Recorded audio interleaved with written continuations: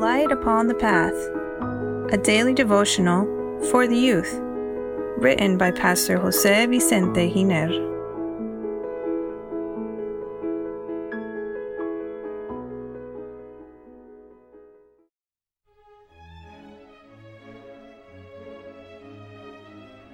May 28.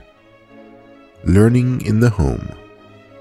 Dear youth, it was always considered a myth that the man learned to do house chores, such as cooking, cleaning, or keeping things in order. All this was exclusively for women, and men were to stay away from all these chores. It wouldn't be bad for them also to learn basic certain things, to be able to get by in case of need. For example, when I was a child, I never learned any of the house chores. My mother believed they weren't meant for men. When I got married, I saw myself under the obligation to cook sometimes for my children, especially when my wife was sick. It wasn't easy for me, nor for the children, who were accustomed to their mother's delightful meals. One of the times I had to embark on my culinary venture, I cooked, and when my children tasted it, they said they didn't like it. I tried to convince them in different ways to eat it, but when I tasted it, I realized they were right. Well, after experimenting and seeing my wife cook, I learned some simple and nutritious food. This helped me when she wasn't home or when I traveled around the world and arrived in places where I had to cook for myself. I also had to learn to wash my clothes, iron, and keep everything organized in my room. Boys, just like girls, should be educated to be able to lend a helping hand in the home. One day they will get married, and if they're not prepared, there will be unnecessary family issues. Perhaps they won't marry, but if they live alone, they have no reason to succumb to the basic tasks of the home. I have met men of age that live alone but take their dirty clothes to their elderly mother to wash and iron it for them. They also go to eat because they don't know how to prepare anything. What I mean to say is that children should be prepared for everything in life and learn when they're small to collaborate in the tasks of the home.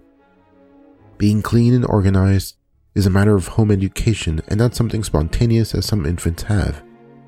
If the children, whether a boy or a girl, are accustomed to receiving more than giving, they learn to be self-centered.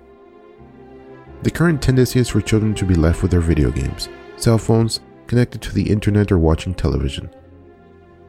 House chores, dear youth, are not only meant to teach us to be clean and organized, but for the development of the character, because it foments unity in the home. It helps us to gain independence and builds up character. Let each of you look out not only for his own interests, but also for the interests of others. Philippians chapter 2, verse 4. The testimony says, children as well as parents have important duties in the home. They should be taught that they are part of the home firm. They are fed and clothed and loved and cared for. And they should respond to these many mercies by bearing their share of the home burdens and bringing all the happiness possible into the family of which they are members.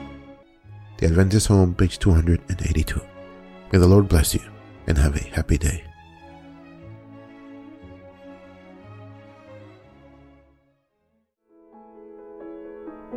Please share this message that it may be a blessing to others as well.